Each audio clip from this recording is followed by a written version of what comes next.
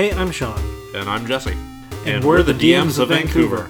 We're two newish DMs who are still getting the hang of the whole DM thing. So we sit down with a friend every couple of weeks and pick their brain on their approach to DMing. So come along as we figure out how to help our players have the best time possible at the gaming table.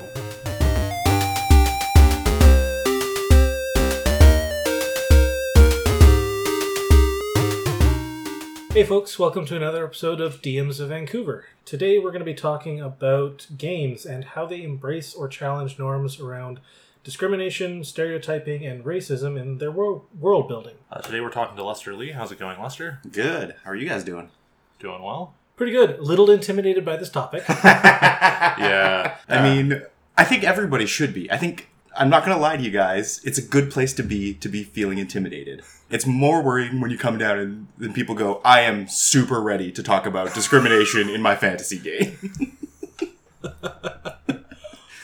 So before we get into the topic, Lester, how long have you been playing? And I guess any other thing you think is relevant that the audience knows about you? So I've been playing D&D since I was 12, essentially. I actually just did that Twitter thing where you go back and what was your first game and blah, blah, blah, answer all those questions. Had to actually think about it. I started with D&D 1 when I was 12, found a copy at a garage sale, and had a moment of like, oh, I'll just buy this for $3. What is this little crazy fantasy thing? I think it was like 3 weeks later, I bought a D&D, didn't know what was going on at all. As a 13-year-old, started running games with me and my friends, trying to puzzle our way through rules. Initiative, what's that? Just do whatever you want. Like...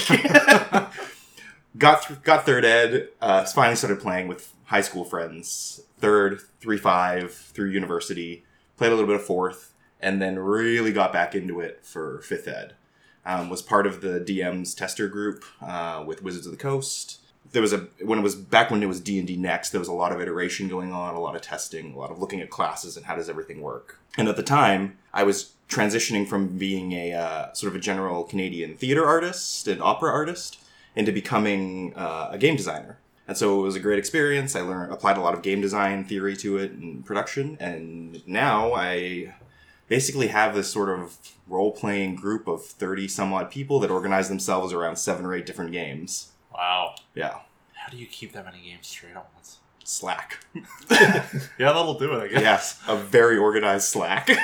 So I think we should start at what feels like the lighter end, which is the kind of inherent tropes in a lot of fantasy games, specifically around, races and types. Like, you've got dumb orcs and perfect elves and all that kind of stuff. How do you deal with that kind of stuff? And what are your suggestions for getting people out of their comfort zones with regards to that stuff? So, one thing in a lot of our games is to think about a session zero, which I know you guys have talked about already before.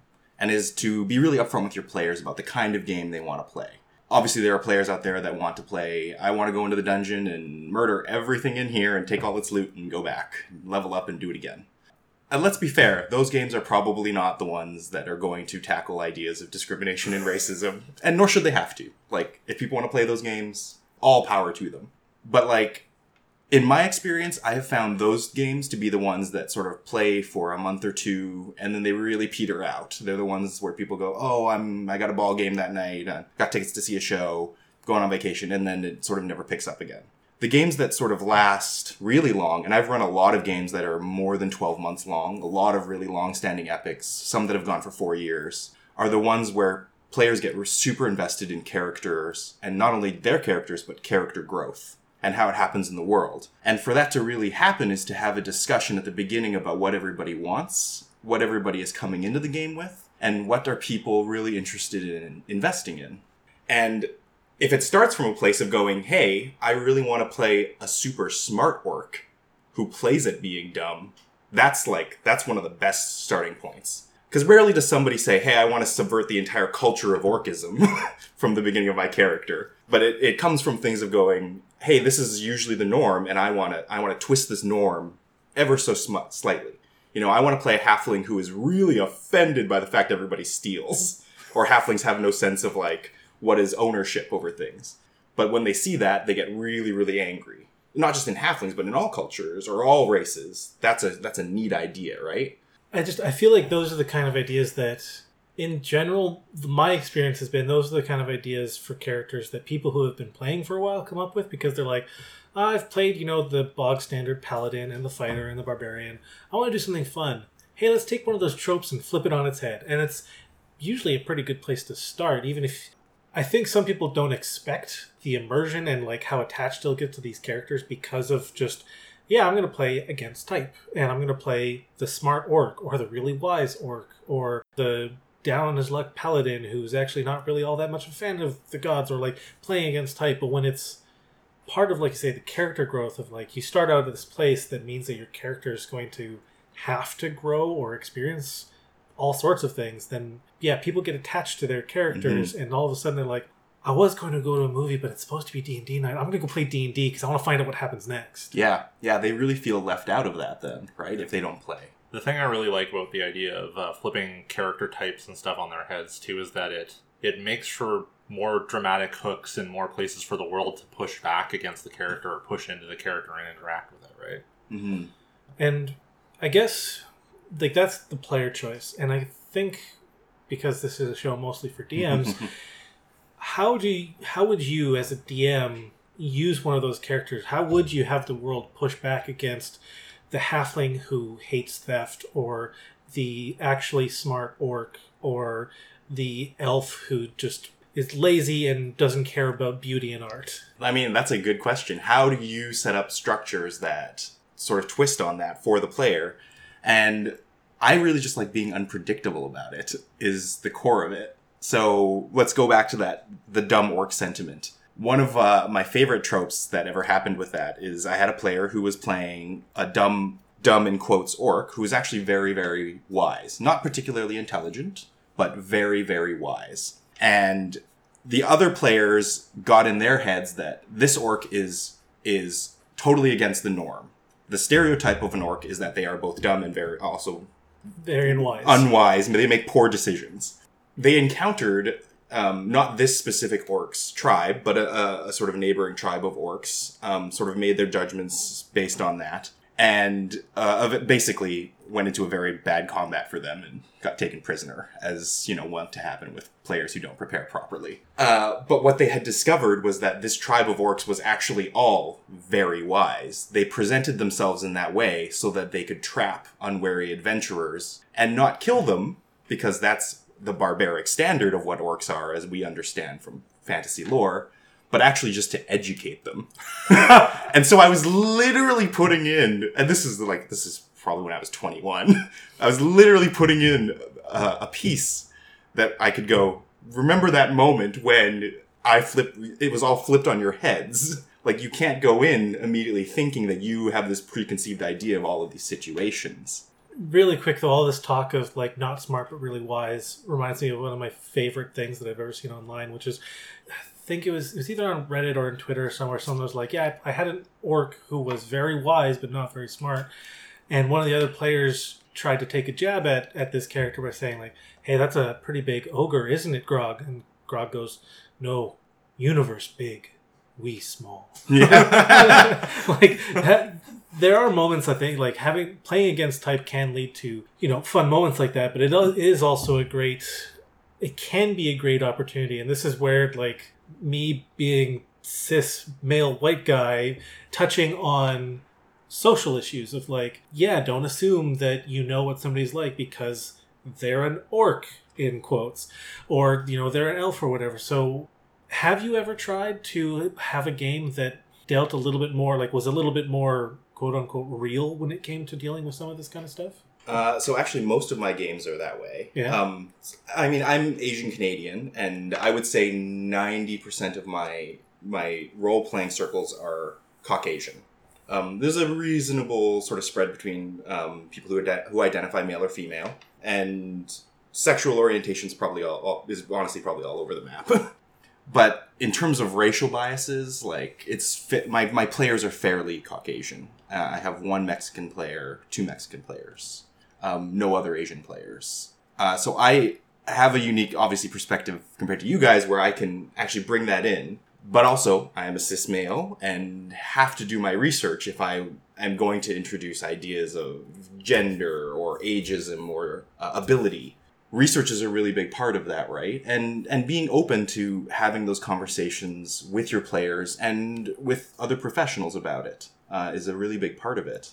I do a lot of, and from the theater art side, we often do a lot of work where we try to represent something, even though we know it might not be fiscally possible or even technically possible to have that proper representation of a subject. So if I was to do an Aboriginal play with 12 people, it might be very difficult to find 12 Aboriginal actors that fit what is necessary. And in D&D, it's the same sort of way. But D&D should afford us the ability to try and play at that, with the caveat, of course, that if you get it wrong, that you will have to accept that that was a failure of research on your part as a DM or your part as a player.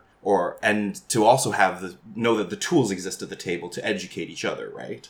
I think a lot of us have tried to play female characters, probably. And that's I don't want to say that's a low-hanging fruit, but that one's easier, right? Because a woman at the table or someone who identifies with that is very easy to be like, like she would be wearing hose for that. Like she would be doing this. Like you need to spend longer in the morning. If you want to chase your 18 charisma, you will need to do these things. And that's a learning moment for those players then. That should be facilitated by us as DMs, I think. Yeah, I was going to say that, I was going to ask, do you think there's a way to tell if, we should always, when we're trying to portray, somebody of the opposite gender, the whatever, a different race, as DMs, we should be doing our best to try and portray that as well as we can. I mean, not everybody's going to be able to do perfectly, and I don't think perfect is the enemy of good. We're not always going to be able to do the best job. I was going to ask, do you think there's a good, a way to tell if you've done good enough? But going over it in my head, I'm kind of thinking no, just get as close as you can to doing your best, and be open to people saying that, hey man, either this isn't cool, this isn't good enough. Being open to your players saying maybe don't. Yeah. Well, yeah, if you fuck up, apologize and use it as a learning moment. Yeah, and I think, and we'll probably be coming back to this quite a lot, especially for DMs who are, the default, in quotes, of, cis white male, because that's the assumed default audience for almost any fantasy thing. But as that assumed default, we have to be open to saying, no, I got that wrong. I'm sorry. I'll try to do better. And not just saying it, but when somebody calls you out on something, actually look into it a little bit. You don't have to go and write a research paper, but at least, if somebody says hey, try not to do this thing, find out why. Why is that a bad thing? Just so that you're, hopefully a better person, but also so that if somebody else does something similar to what you did, you can be hey, maybe don't do that, and here's why. Yeah. One of the main parts of doing this in D&D is so that we can help educate each other, right? We can use D&D as a vehicle to have these conversations so we can grow, we can discover as a group of friends, hopefully in a safe environment. Yeah. And we can play at that too. We can do things that are fantastically weird, that are the step beyond that, which is hopefully when you get to that point, the trust and that honesty exists to get there. Yeah. So what are some set pieces that you could use to introduce players to some of these potentially uncomfortable situations around race or sexuality or any of these kind of things? So obviously the orc example is a really good one. These kind of set pieces, that is a very large set piece, I would say. That's a whole session in and of itself. There are smaller ones that I really like in terms of sort of breaking players from the idea of what their biases are and getting them to think about, mechanically, I need to roll to understand a bias, or do I have history with this race? Have I seen them before? What do I expect? I recently introduced Tabaxi into one of my games, and under a different name, and rewrote some of their cultural history from the official, and decided this is a culture that is predicated on politeness.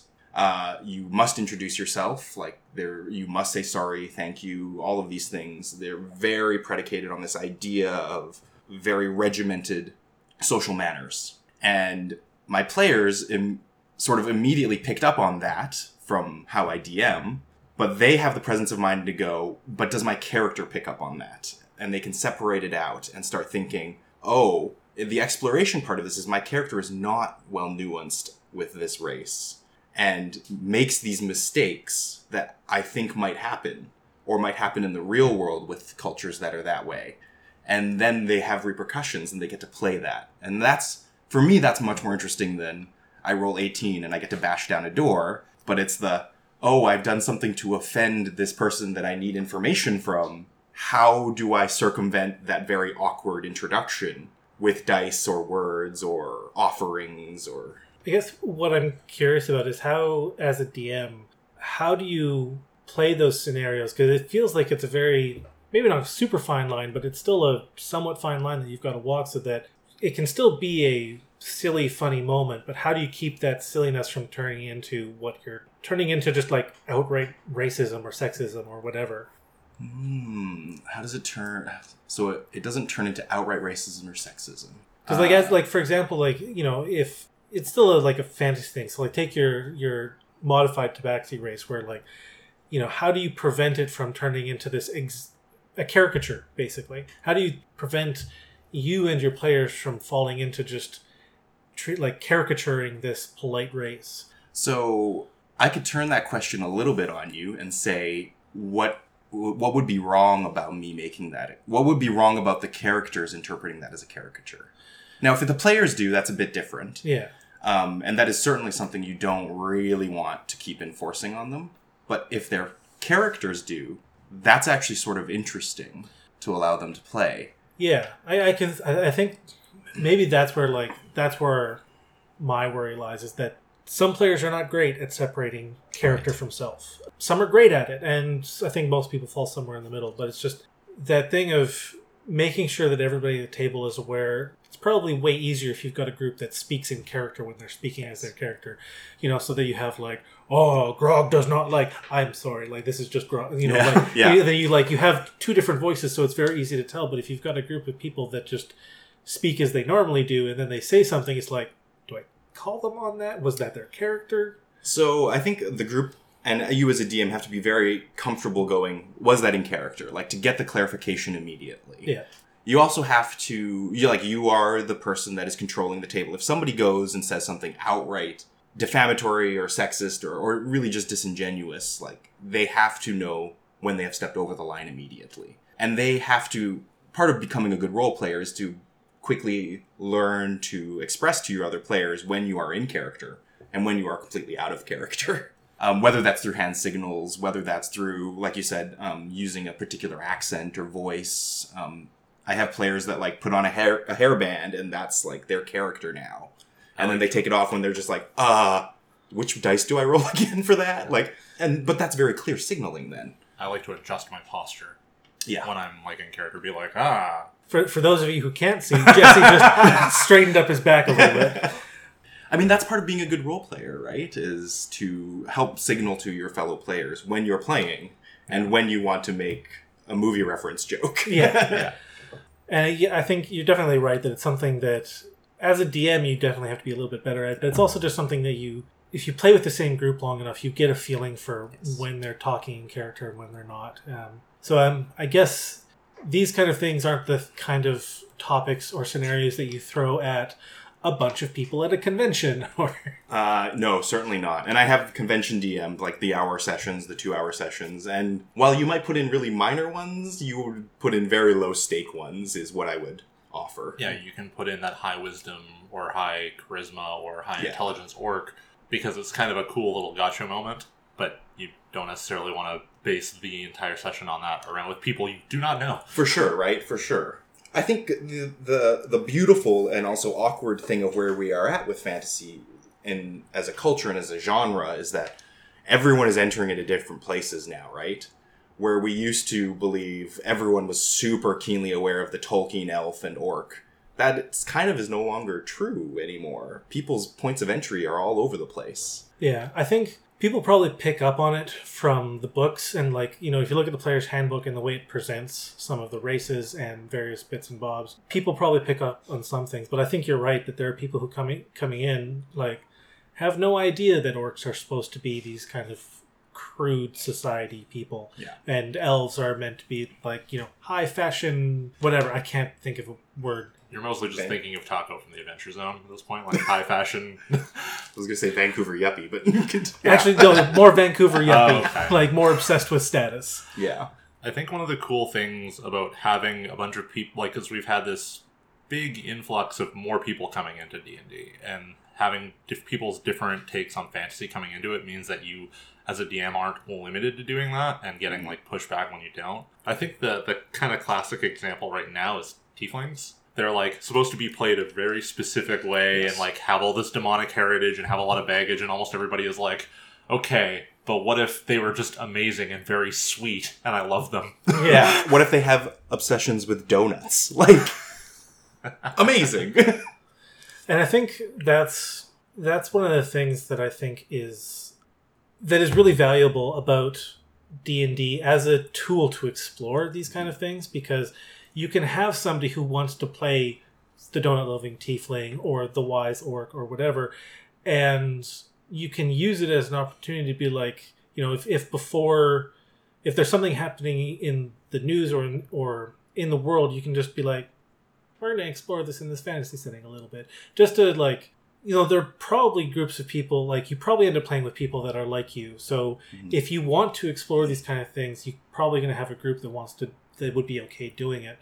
But, I mean, I've heard some awesome things about how D&D has been used to, like, help kids who have, I can't remember, like autism or and social disorders who like need help figuring out social cues and stuff like that. And I think there's a lot of really cool power in how this game can be used to help people learn these things. Yeah, one of the great things is that it codifies and mechanicizes for them an understanding of that. And I have DM'd a lot for children, and I used to teach, not teach, but like run D&D sessions at local libraries and things. So for an autistic child, or a coded child maybe is probably a better term, to be able to say, I'm at like an 8 right now, and you're like, out of 20? Okay, like that, I understand that now. I understand where you are at, and you have a set of language to talk to me about that. And that's sort of the power of D&D, right? That's also I guess that's the glorious part of D&D these days, is the kids have this way in where they can play anything. Yeah.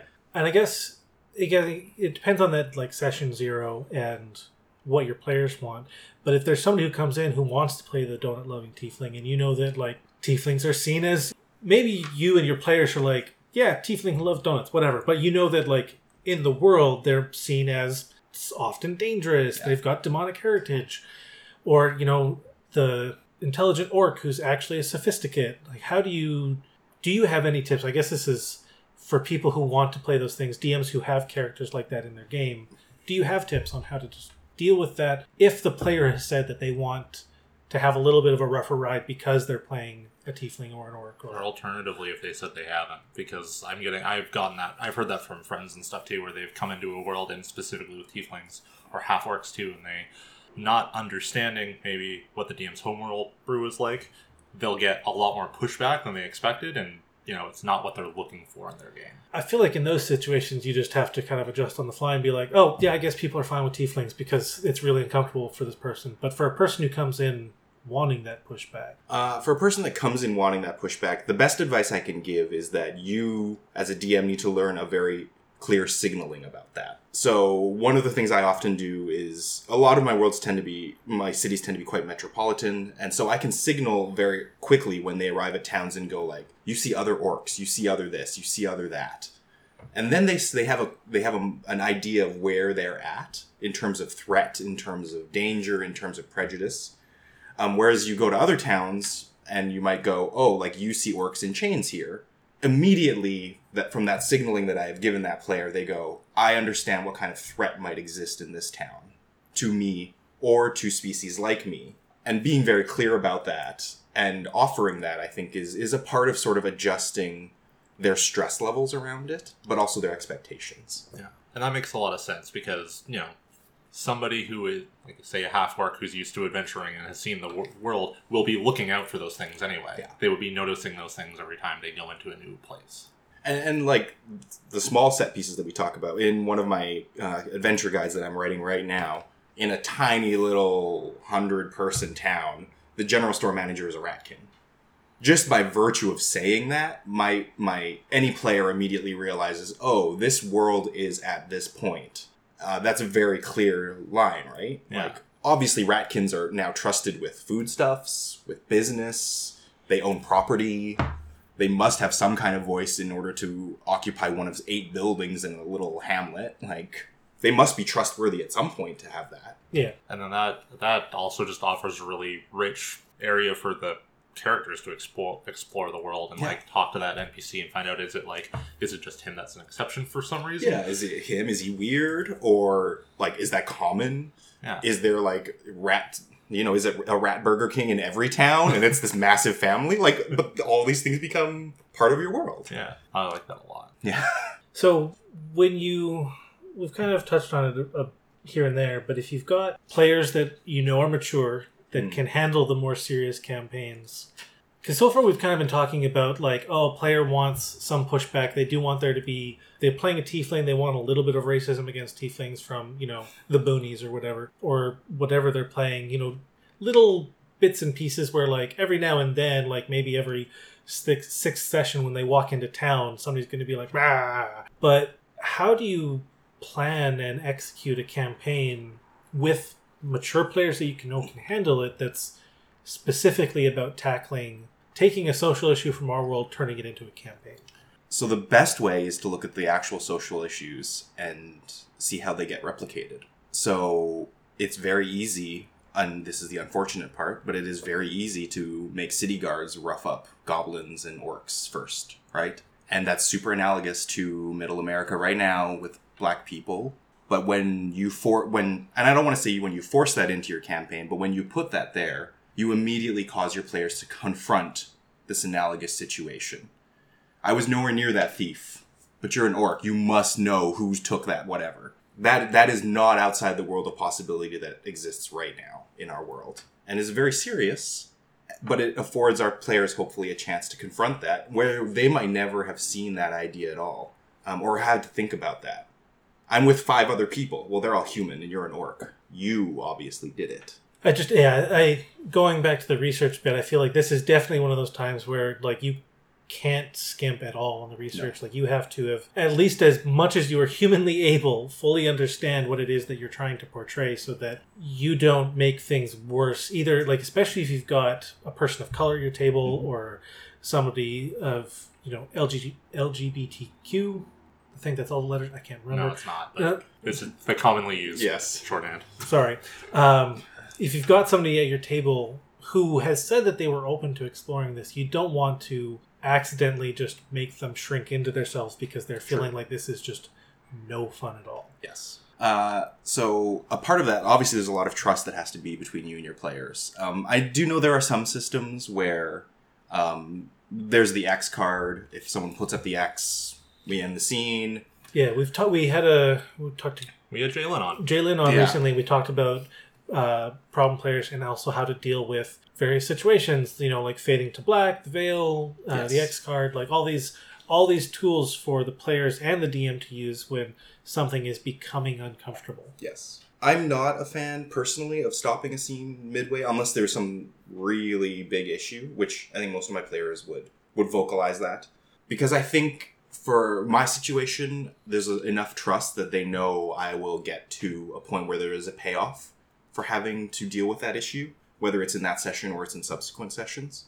But that demands a lot. Like, I have players who have played with me for 10 years. I guess a question is, like, how do you let your players know? Like, I get there is a bunch, they have to have trust. They have to have trust.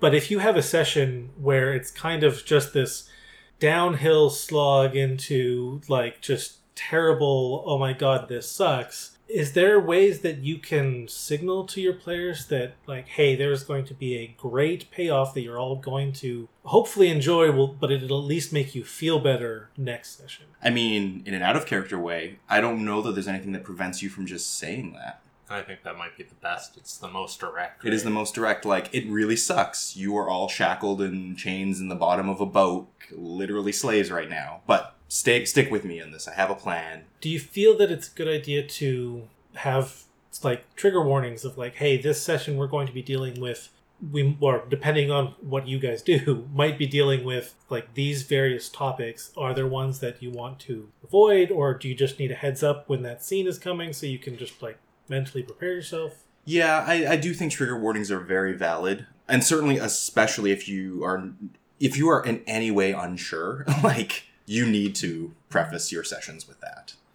If you have moments where it's like, there is a good chance there's torture here in this, like you are going to liberate blah, blah, blah, and you are going to run up against characters or NPCs that have been possibly tortured. Like, I think you owe your players to at least warn them about those things. Yeah, I think we've talked, like, when we talked to Jalen, we talked about, like, the Fade to Black or the Veil, where you talk the TV tropes, you know, gory discretion shot, where you're looking over here, there's something bad over there, but you're not looking at it. But, like you said, that doesn't really help if you come, like, your players go in to rescue somebody, and they've just been tortured. Something bad has happened to them. Like, you can't really Fade to Black the entire rescue scene. Right. Yeah. Well, I mean, part of that, and part of what we talked to Jalen about, is it involves giving your players a safe way to let you know their triggers, even if you don't necessarily know which specific player it belongs to. So you can try and work around that, or, you know, not include it if you don't have to, or whatever. And also I guess, thinking about, like, the Veil, like, you don't have to get into gory detail describing how they're tortured. You should be like, they look very rough. They are not having a good day. They've just been tortured. Okay, move on. And sometimes it's enough to just, like, to gloss over that and return to mechanics, right? It's a moment to go, this person is at 1 hit point. Whatever you imagine that is, like, this is a person that is on a slab at 1 hit point. And the mechanical return sort of helps alleviate that in a lot of ways. Because you don't need to say, like, this person has had their knee chopped off. Like, that's not necessary. Yeah. We're not looking for, like, some scene out of an HBO show with like, blood and guts. We just need to, like, let the players know that, this person has had a real rough day and they need your help getting out of here. Yeah. Is there anything we didn't cover? I guess just other thoughts that you've got on dealing with these, you know, admittedly heavy topics in a game that's meant to be kind of, well, maybe not light and breezy, but more towards the fun side. I mean, I think that these topics don't have to just be super heavy, is really what I would say first, too. I know a lot of people are always afraid, and like I said, it's good to be a little bit trepidatious, hesitant, worried even about, like, tackling them. But they don't have to be all bad, right? Like, there can actually be really entertaining moments of breaking expectation that don't have to deal with racism or sexism. I had characters who met another. It was like an elf culture, and they fed them food, and they were all like, "What is this? Blah blah blah." This, like, we're super worried about it, and then it ended up that the elves had just prepared this incredible feast of tree moss. But, like, that's hilarious. Like, they were super worried. They thought they were going to be cannibals or something horrific, or that they were eating, like, these monsters they had just fought. But it ended up that it was tree moss. Like, that's a great subversion of the moment. And food is an amazing way to be like, it's fine. It's totally fine. Yeah. And then the orc was like, oh my god, I'm eating plants. Like, I guess, just any other tips or tricks or just guidelines for people looking to do this kind of thing? I guess tips and tricks doesn't really apply. Yeah, tips and tricks is a hard one. Guidelines, like, obviously do your research. Don't be afraid to look at other people's set pieces or other people's player ideas in this space, because, I mean, we cop so much from each other about other things, right? We cop the 3 goblins and a hobgoblin encounter. I don't know why we wouldn't cop ideas about how to portray racism in the world from each other too, and learn from those ideas. Actually, one of my favorite ones that I would love to talk about is Critical Role. We all love Critical Role. It's great. And they're doing a great job of representation in it. And one of the moments that I really adored is from an episode where Travis Willingham is playing his new character, Ford, who is a half-orc, I believe. Yeah. And, of course, Travis Willingham is, a 6'3" white dude who looks like a quarterback. Yeah. Probably could play for the Dallas Cowboys, and it certainly wants to. Is just like a quintessential American male dude. Plays this character who is an orc, and the other characters confront him in a very small way of, like, why do you file your teeth, your tusks? And it was a brilliant moment, because I think, at least watching that episode, that I don't think Travis had really thought about that part of an orc's appearance before, or how society in the game of Exandria would have perceived an orc with full tusks. And so he immediately thought, well, I've just sort of ground them down since childhood, because other children might have ridiculed me or whatever else. And it really was amazing, because you have this person who is at the top of privilege being allowed to, in a safe space, confront the ideas of what that might mean and how that works in the real world too, where, you know, in the 80s, people bleached their skin to be more white. Like, there are direct lines and thoughts about how that would have worked. And in the space of D&D, and to represent it to, you know, thousands of people watching, there's a very serious idea there cloaked within what is a very innocuous sort of moment of understanding and learning that can be discussion about after.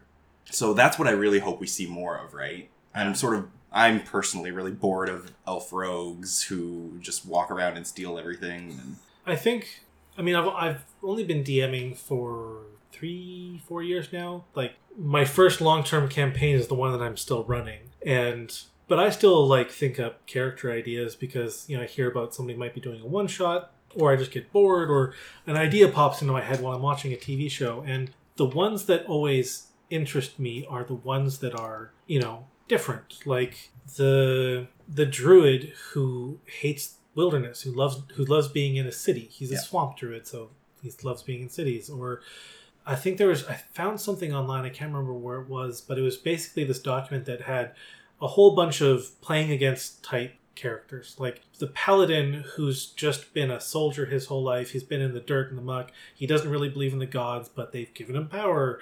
Mm-hmm. The wise orc and all these kind of things, because they're all, to me at least, thinking about how I would play them, they always seem more interesting, more fun, more alive and vibrant than just, they're a dumb orc, they're just going to charge in and hit stuff. Or they're, you know, the elf spellcaster, they're going to hang back and toss a bunch of magic missiles. There's always, because I think with D&D and role-playing games, there's the mechanics of you roll dice, you do some things, but it's a role-playing game, and half of the fun is playing that role and figuring out what all the nooks and crannies of this character is so that you get invested in them, because that's what's fun. Typical last question, I guess, for us, which is there anything you wish you could go back in time and tell yourself when you first started DMing about this kind of stuff, about dealing with these things in games? I would have certainly taken better notes, is one of them. I mean, I have so many campaign worlds that are stacks of foolscap paper now and are illegible, and I kind of wish I could go back and study, like, how reactions happened and tune. That's the designer in me. I think there are certainly conversations that could have been had earlier about, like, making safe places for players to be in. Chasing more new players, I think, is a big thing. I think we, as a lot of DMs, sort of get complacent with our own groups, and we forget to continually be on the look for more players that could want to play and the new ideas they bring. There's a new player in one of our other games, and she's been playing for maybe 2 months now. But she is incredibly gung-ho. She is all about it. Messages me until 1 a.m. about things she could do better, or how scenes went, or situations, things like that. And that's really refreshing after playing with a group of people for 2 years, where everyone kind of packs their bag at the end of the session and goes, yeah, that was great. I need to think about it, and I have thoughts, and they leave. But for someone who's just like, and then like this thing, and why I want to do that. I think making space for those people is really important. Representation matters, obviously. Like, I think I tweet that hashtag every day. And we're really seeing it, and the new ideas that come along with it. I got challenged by a new player who is in the middle of transitioning and wanted to know how they could make that analogous to D&D. And it's not a question at the time that I had thought tremendously about, and I have given it a lot of research now because I find it fascinating. But D&D is becoming this canvas for this player with which they may experiment with what will happen after they transition. And what does that mean? And I get to, as a DM, think about what are the sort of economic problems and what are the social problems that kind of might represent. And what are the really broad ideas that happen out of that. So in our real world, you know, male to female, female to male, anywhere in between there, all of those exist. In D&D, an elf could presumably alter self, cast polymorph, add permanency, and become an ogre. And what does that mean? And what does that mean culturally? And what does that mean from a family standpoint? And how will society identify with them? These are great places for us to start thinking about, because in the real world, we're going to get to that, presumably. I think it's it just comes back to the D&D being this amazing tool for exploration, not just of, fun fantasy adventures, but also it is a place for people to explore ideas about themselves and the world around them in a safe way that, as long as you're playing with the right people and you've got a DM and other players who are open to these kind of things, then I feel like I would be super honored to have somebody at my table who wanted to do something like that, who trusted me enough to be able to present them with scenarios in-game that they had to deal with that related to what they're going through in real life. That would just be amazing. Mm-hmm. And I'm a little bit jealous. I mean, the people are out there, though, right? Yeah. And that's what I think is the best reminder of it. I just have to find the time to run more games. I mean, the goal would be for every session we all make $100, we quit our day jobs. I mean, oh my god, if I got paid to DM, I would no longer feel bad about the amount of time I put into it. Talk to Craig about it. Anyways, thank you so much for coming in. I've been nervous this whole time, but This has been a great talk, and I think it's something that's super important that everybody in the community starts talking about because people want to talk about these things. They want to, people are going to want to, like your player, work things out that they're dealing with at the table, and having places where they can and we can talk about these kind of things and also still have the fun nonsense games, have the games that are just like, yeah, you're a bunch of thieves, you're all going to go steal some stuff. Like those kind of silly games, like all of them have a place, and the more open this game is, the better it is for everybody, the more amazing it becomes. Yeah, and I think, like Sean, people like you and me, cis, white, straight guys, we need to, I think, generally do better in doing things like this where we listen to other people talk about it and actually, listen. Yeah. So yeah, thanks so much for coming on. Yeah. Thank both of you so much for having me.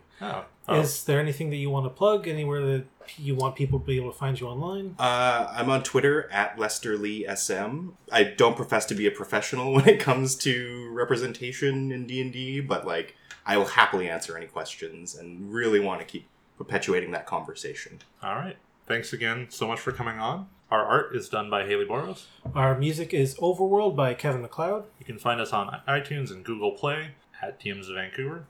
And you can also find us on Twitter and Facebook and all of that. And we're on Instagram, technically, I guess.